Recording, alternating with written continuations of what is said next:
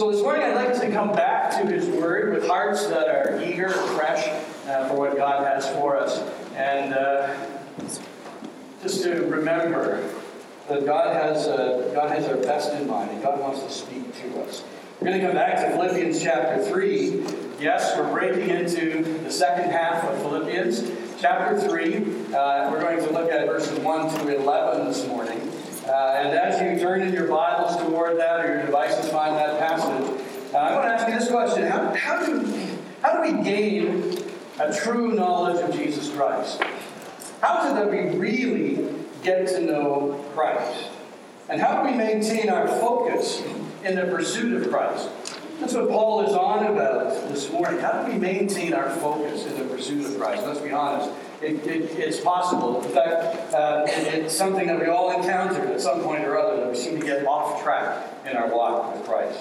Let me ask you this question. How joyful are you this morning? Very. Very. Okay. All right, 2 of you, maybe 3 are. So you awoken an hour early this morning, maybe not so joyful. I had someone tell me the other day that they met someone just in their kind of affairs in the day, and the person was just so bitter, so critical, so, there just didn't seem to be a joyful fiber in their being, and that lack of joy was it's just hard to resist. I actually, someone had asked my wife, Linda, do you wake up grumpy in the morning?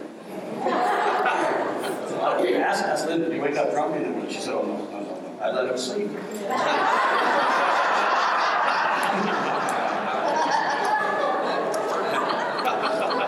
She's a wise woman. I want us to ask this morning, why is it that so many Christians lose their way in the pursuit of Christ? And why then, as a result of that, having lost our way or just lost our focus, we lose our joy? They start off great, so full of enthusiasm, so full of love. This is what you see often in the beginning of a Christian life. Someone's life lights up and they're full of enthusiasm. Everything seems fantastic, but as time goes by, the helium seeps out of the balloon, it seems, and the joy leaches out of it. I mean, a lot of Christians who just seem to be passing from moment to moment. Just kind of getting through this moment and with the best result I can to try to ready myself for the next moment. And the Christian life has become ho-hum. Why is this the case? There are a lot of things that will rob you of joy. A lot of things that will distract you from the pursuit, the highest pursuit that God has called us to. Today I want us to look at what the Apostle Paul has to say about this. How do you stay on course? How do you pursue what truly brings you the greatest joy? This is actually the theme of the entire book. If you haven't noticed till now, you haven't really been paying attention. Paul has been talking about joy all the way through the book of Philippians. About 17 times, Paul mentions joy. He does right in the very first verse of chapter 3. Let me read it for you. Paul says this, "Further, my brothers and sisters, rejoice in the Lord. It is no trouble for me to write the same things to you again, and it is a safeguard for you." He's talking about joy, pursuing joy, and then also the safeguards that Paul, and the things that Paul shares that will help us to continue in our pursuit of Christ. Paul is concerned about their joy. In the midst of their struggles, in the midst of their ordinary lives, and all of that, Paul wants to ensure that they don't forfeit their joy. In this passage, I suggest he gives us 3 dangers that we have to be aware of, and then 3 safeguards on how to stay on course and achieve the joy that God has set before us. Here's the first danger. This addresses the first danger. Number 1, reject legalistic attitudes. Legalism can often drag us down in our Christian lives. It's a false path that destroys Christian joy. It can ruin a family. It can ruin a household. It can ruin churches. What it means to reject legalistic attitudes is to resist having confidence in the flesh. Resist having confidence in the things that pertain to me. What is legalism? How would you define legalism? I would say something like this. Legalism is substituting rules and regulations for my relationship to Christ. And, it can come in very subtly into a person's life.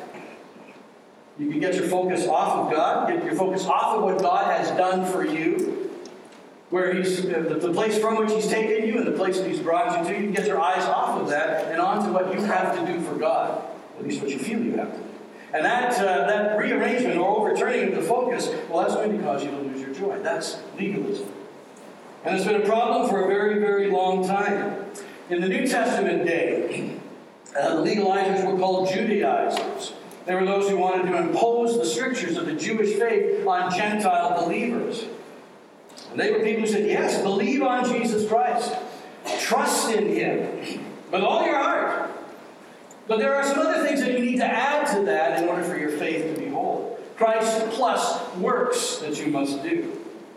They said they have to keep all of the laws. They have to be in some way Jewish in order to be a believer. So the Sabbath laws and circumcision, the dietary laws, these were all things that had to be kept in place. And when Paul heard about these Judaizers, he got very concerned because he saw them substituting another gospel for the gospel of the grace of Jesus Christ. They were completely wrong. So in Philippians 3, we have Paul addressing some of those Judaizers, those who are trying to steal the joy of the Christians in Philippi. Look at verse 2 in the text, verses 2 to 4. Paul says, watch out for those dogs, those evildoers, those mutilators of the flesh.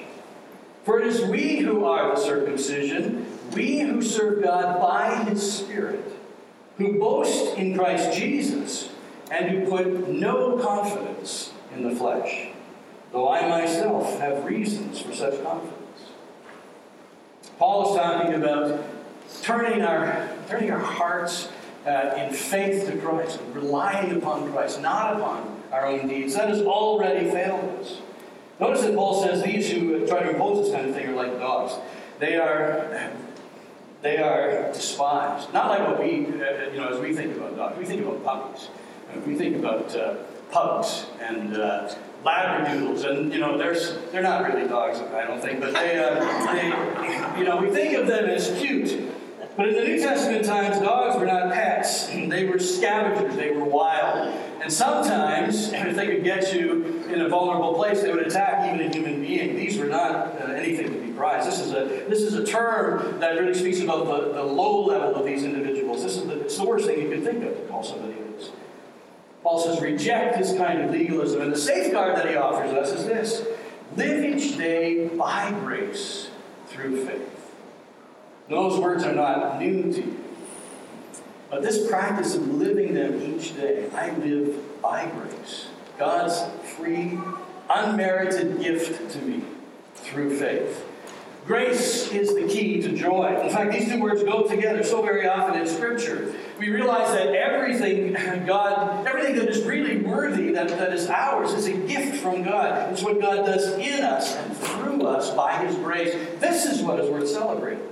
Not working for it, not earning it, not somehow believing that we could please God by our own efforts, as though somehow we could do that apart from Him. Grace is the secret. Live each day by grace through faith. Paul points to his own life as an example of this. He lets us know what a failure it is to pursue trying to please God by our own efforts, and what a glorious, wondrous thing it is when we surrender to God and receive His grace. His own life becomes an example. Paul was the rock star of legalism before he became a believer. Paul was just a top-tier practitioner of the law. He knew the rules and regulations, and he knew it didn't work. Verse 4, he says, though I myself have reasons for such confidence. If someone else thinks they have reasons to put confidence in the flesh, I have more. Circumcised on the 8th day, of the people of Israel, of the tribe of Benjamin, a Hebrew of the Hebrews, in regard to the law, a Pharisee, as for zeal, persecuting the church, as for righteousness based on the law, faultless. Paul had a lot to boast about. Paul says if you want to compare lists, he's got them beat by a long shot. He was their top-tier legalist.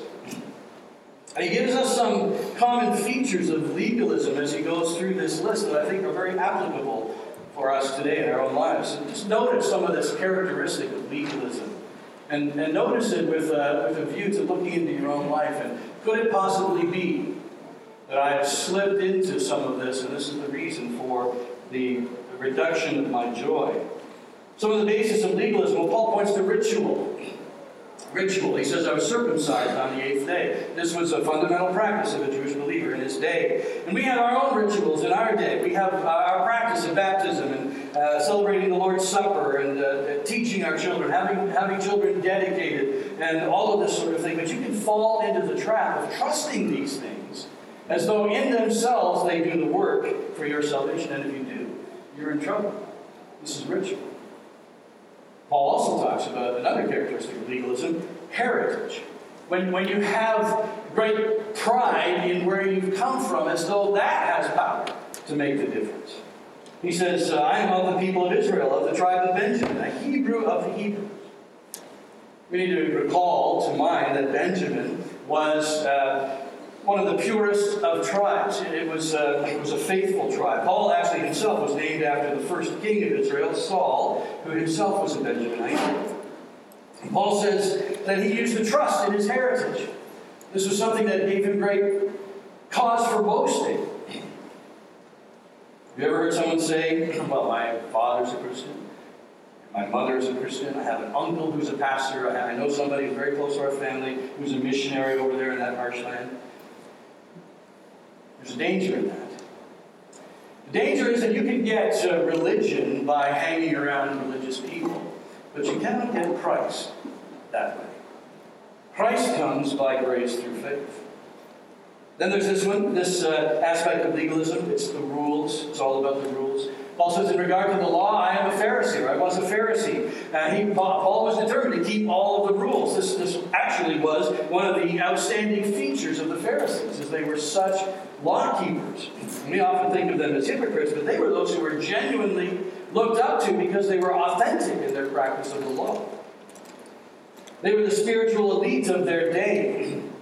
They were the ones who took the 10 Commandments and tried to spell them out into every aspect of life and ended up with over 600 commandments that had to be followed meticulously.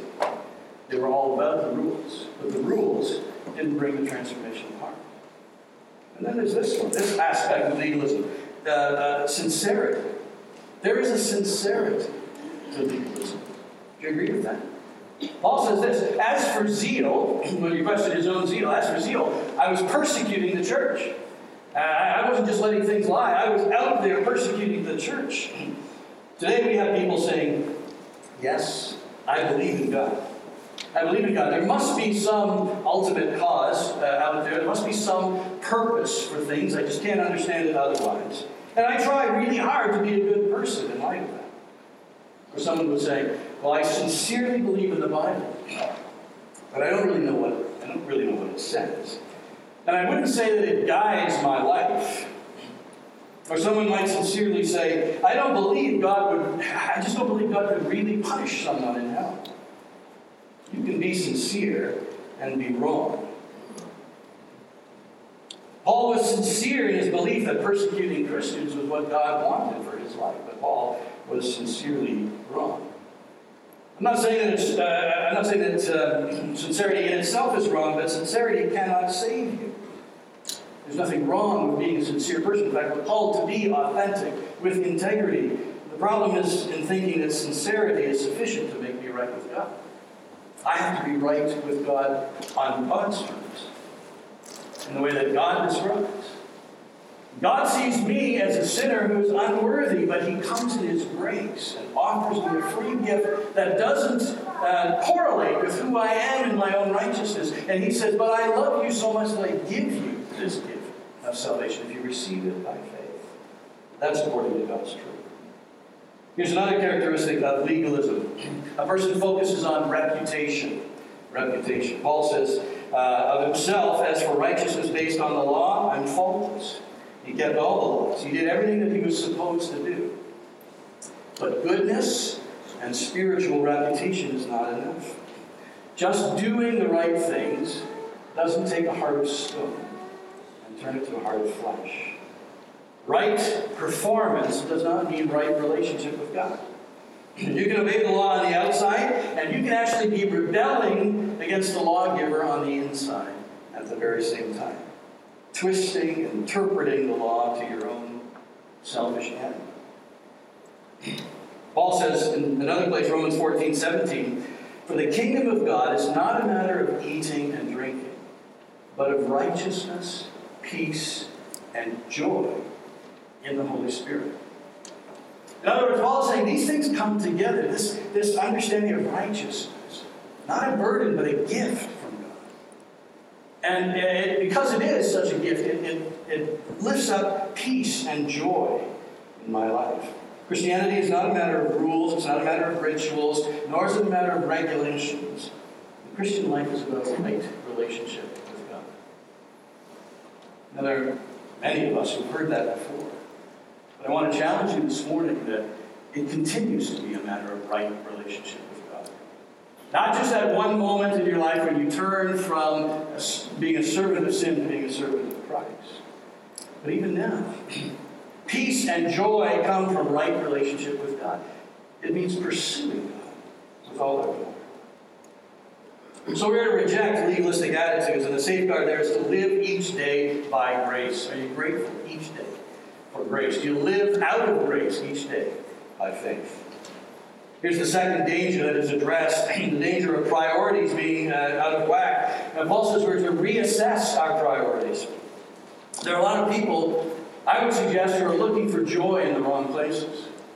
And they just kind of followed the crowd and expected that they could find joy at the end of that journey. But Paul compares the value of religion to the value of a relationship with Christ. And he says, really, there is no comparison.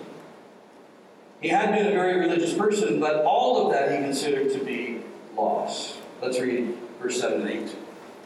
Paul says, "But whatever were gains to me, I now consider loss for the sake of Christ.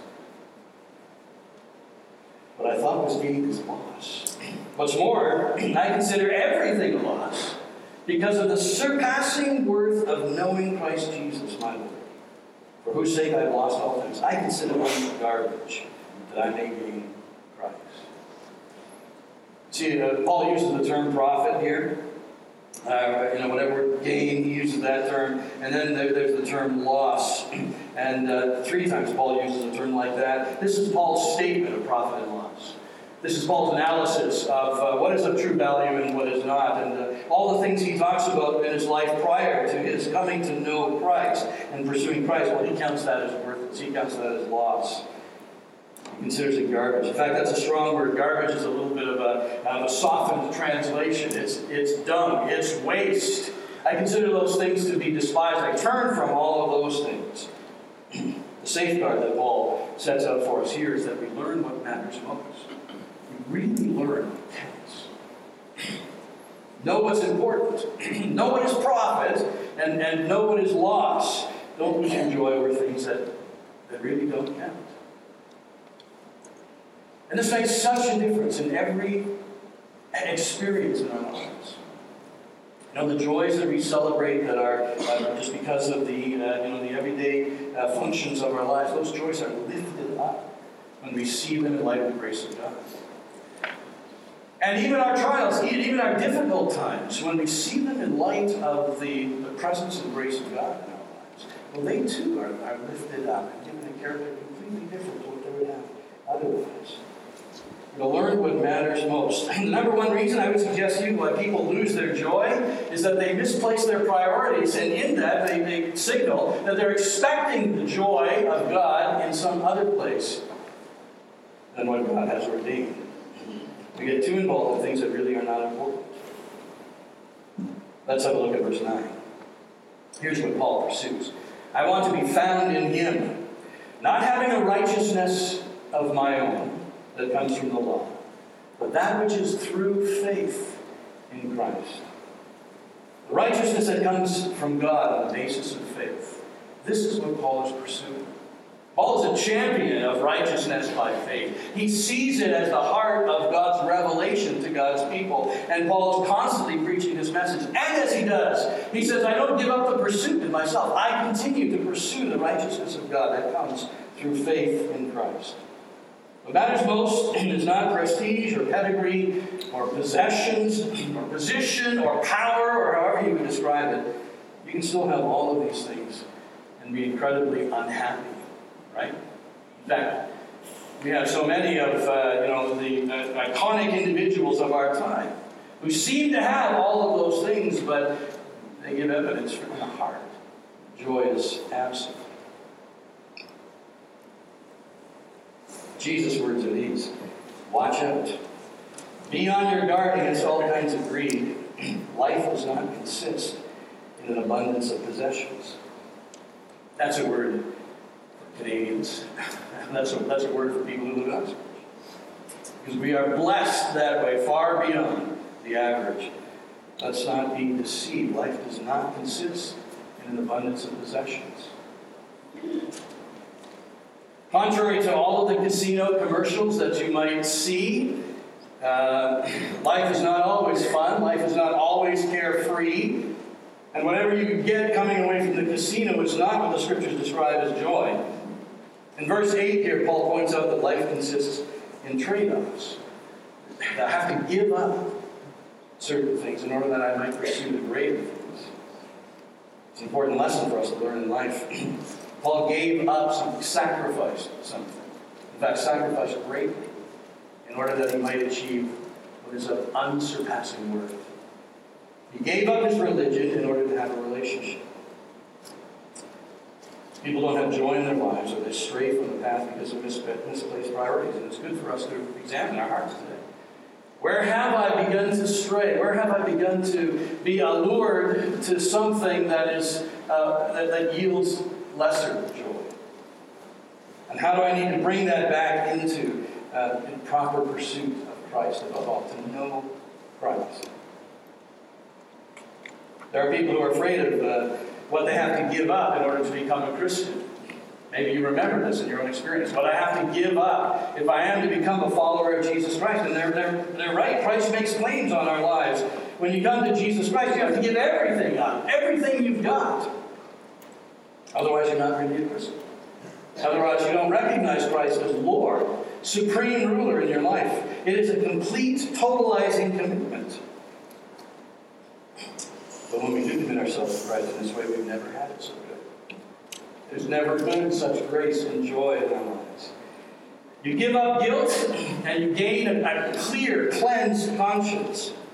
You give up worry, and you gain a power for living, even for facing those difficult circumstances.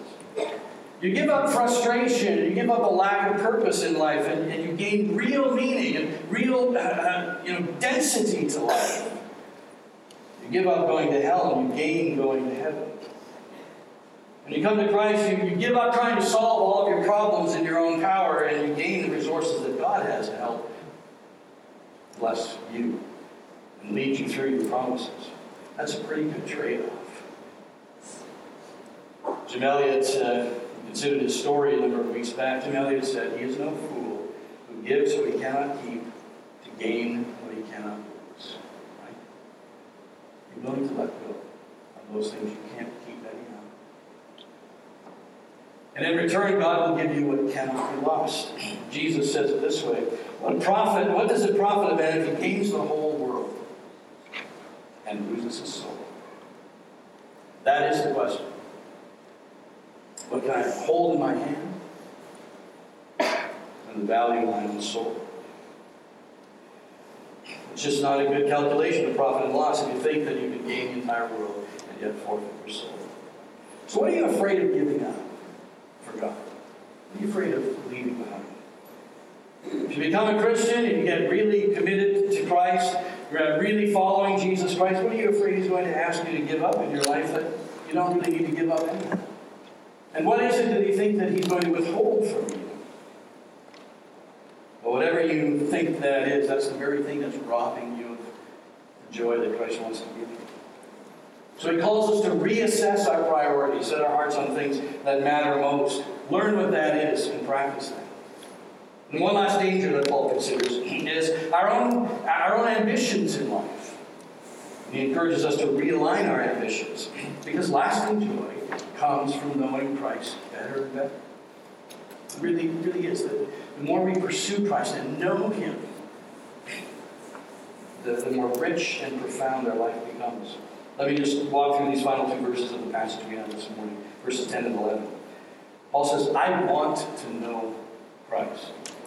And we need to hear that as Paul's speaking about his fundamental desire. This is what his life is all about. I want to know Christ. This is what I'm about. Yes, to know the power of His resurrection and participation in His sufferings. Becoming like Him in His death, and so somehow attaining to the resurrection of the dead. Paul sees this dynamic at work in Jesus Christ. Just as Jesus lived sacrificially for others, and pursued obedience even to the point of death on a cross. Paul sees that God graciously works in his life and does his key work, his marvelous, wondrous work, and then raises Christ from the dead. And Paul says, that's what I'm to experience in my own life. His number one goal is to know Jesus Christ better and better. So let me ask you this question. How well do you know Jesus Christ? And honestly, how well do you know Jesus Christ? I know people who have been Christians for 5 years. Sometimes 10, sometimes 20 years. Who would answer that question saying, I have to be honest, I really don't know Jesus Christ that well. Consider this. The word know here in the Greek is a word translated from the Hebrew term yada. And it means to know with an intimacy. It means to know with an experience, not just a head knowledge, but a real experience in life. This is who I become in this knowledge. It speaks about the intimacy. It's actually a term that's used to describe the intimacy between a husband and wife. It's the same word that the Greeks translated knowledge when they translated the Old Testament. Adam knew his wife and she had a child. It's that kind of intimacy in knowledge. Paul says, I want to know Christ. The Amplified version it says it very well. It describes this in a fuller way, more clearly. It says this, for my determined purpose is that I may know Christ, that I may progressively become more deeply and intimately acquainted with Him, perceiving and recognizing and understanding Him more strongly and more clearly. I think that's very well said. Let me read that again. My determined purpose is that I may know Christ, that I may progressively become more deeply and intimately acquainted with Him, perceiving and recognizing and understanding Him more strongly and more clearly. Does this describe your pursuit of Christ? Just notice that kind of knowledge is personal. That kind of knowledge is progressive. There's an aggressive pursuit of this. This is the big difference between knowing about someone and actually knowing someone, knowing Jesus Christ. The safeguard that Paul offers us here is this. Pursue Christ in life and death. Pursue Christ in life and death. Never stop growing. Never stop developing your relationship with Christ. The moment you stop growing, you're going to lose your joy. There are many Christians, and I would suggest many Christians who live too close to that line where they judge, it's good enough. This is good enough. I'm in, and that's really all that counts. They haven't grown a lot since they made that initial decision. They don't have the joy that Christ would have us enjoy. So the question before us this morning is, how do I know Christ in this deep and personal way? How do I grow in my knowledge of Christ? Let me suggest a few things for you as we consider pursuing Christ in life and death. Number one, commune with Christ. Have a very real fellowship with Jesus Christ. It takes time to know somebody, doesn't it? You have to spend time with that person to develop a relationship. And in the same way, it takes time to get to know God, to get to know God's ways. We need to be people who spend time along with God. read His Word to us and let His Word have its transforming effect. We need to pray and talk with God about our wants and our needs. We need to hear the input of our Christian brothers and sisters so that we can be encouraged. All of that is to encourage our growth in our understanding of God. Spend time with Him. Talk to Him. Are you in the Word every day? Are you in prayer every day? Just really developing your relationship with God. This is what leads us to this kind of joy. And then there's this one. Not only commune with Him, but follow Him. That is to take the same path that He has taken ahead of us. That's what discipleship is. It's a life and death matter. Because it was life and death for Christ. We follow the pattern of the life of Christ. This is not a popular message to preach. This is not something that, is just, positive thinking. This is reality. That we are to pursue Christ in His death and His life. Jesus said to His would-be followers, Luke 9:23 and 24, "Whoever wants to be my disciple must deny themselves and take up their cross daily and follow me. For whoever wants to save their life will lose it, but whoever loses their life for me will save it." This whole notion of taking up our cross, we've kind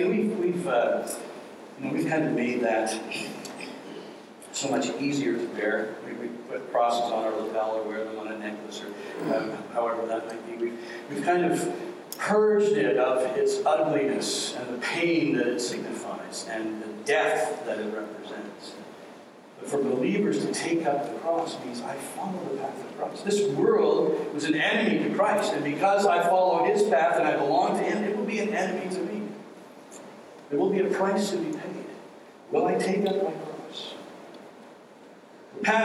This path of discipleship leads through participation in Christ's suffering, so that we might somehow, by the grace of God, attain to the power of His resurrection. This following of Christ is something that we are to do together. We need one another. You choose to become a disciple as an individual, but you walk with Jesus in His band of disciples. You see how that works? You choose, following the call of Jesus. When He says, "Follow me," you choose to follow. That's your individual decision. You choose to follow. That's your individual decision. But then you walk together as a band of disciples. We need each other in order to keep us pursuing this path. Here's the third one. To pursue Christ means to trust in Him, to truly rest in Him. Relationships are built on trust. And God needs to teach us how to trust Him.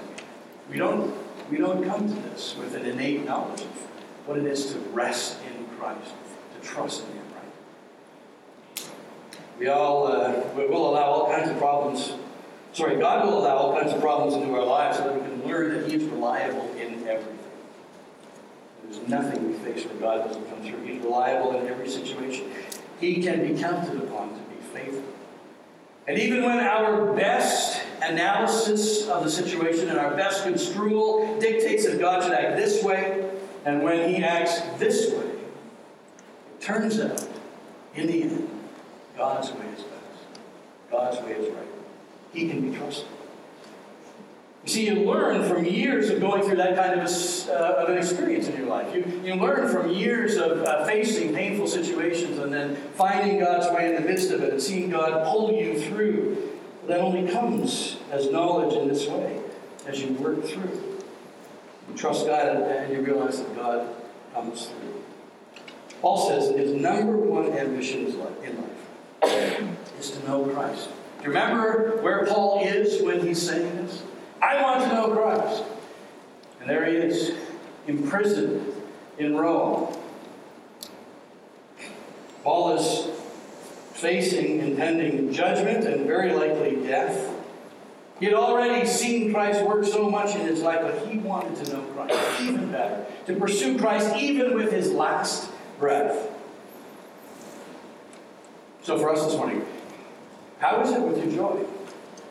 Is your joy full and effervescent? Is the joy of the Lord in your heart? And is it what gives you power?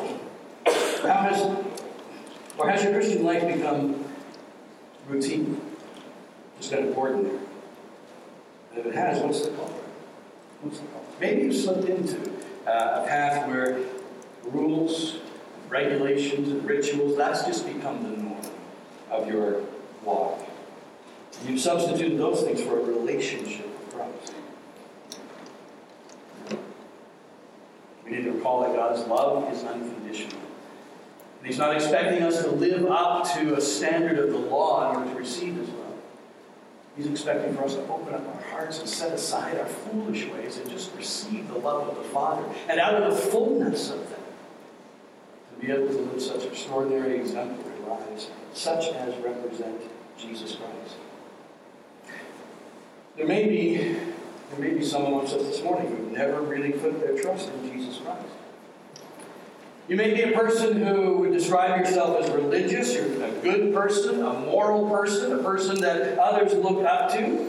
You go to church, but you've never put your trust in Jesus Christ. You've never confessed that all of that is just not good enough. Only Jesus is good enough. You've never said, I set all of that aside and I trust in Christ alone for my salvation.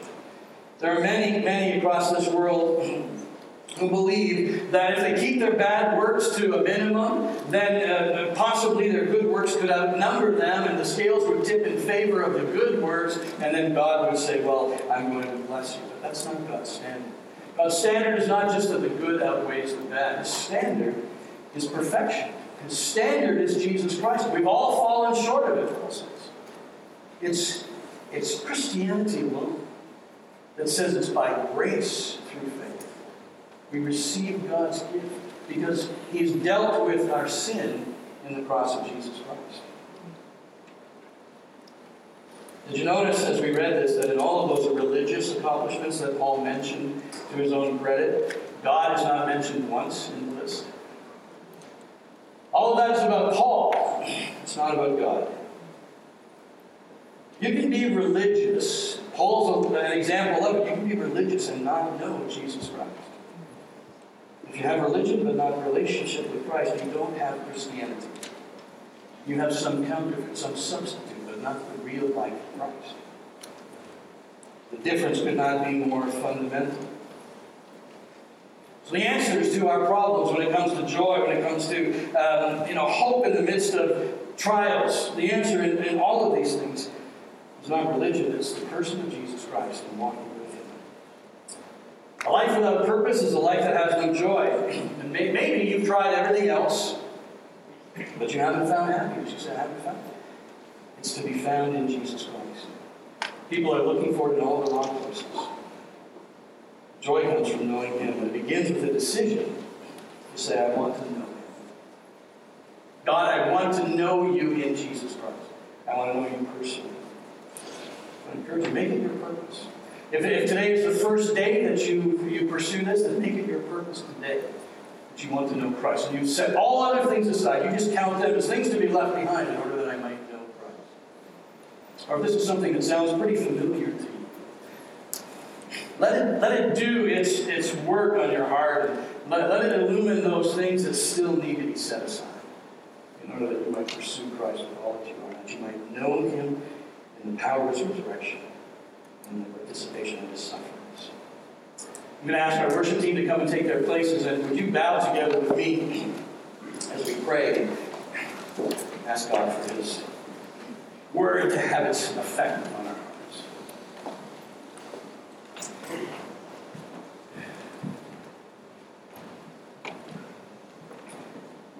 Our Father, we want to ask You this morning that You would not let us off the hook by thinking that somehow discipleship is an easy path that we already have in hand pretty well. Teach us again that what it means to be a disciple is to follow You, Lord Jesus. It means to know You in the fellowship of Your sufferings, so that we might, miracle of miracles, know the power of Your resurrection in our lives. Lord, teach us, like Paul, to set aside all other things that we might know the surpassing worth of Christ. But be exalted in our lives. Do Your word by the power of Your Spirit within us today, we pray. the glory of that great name.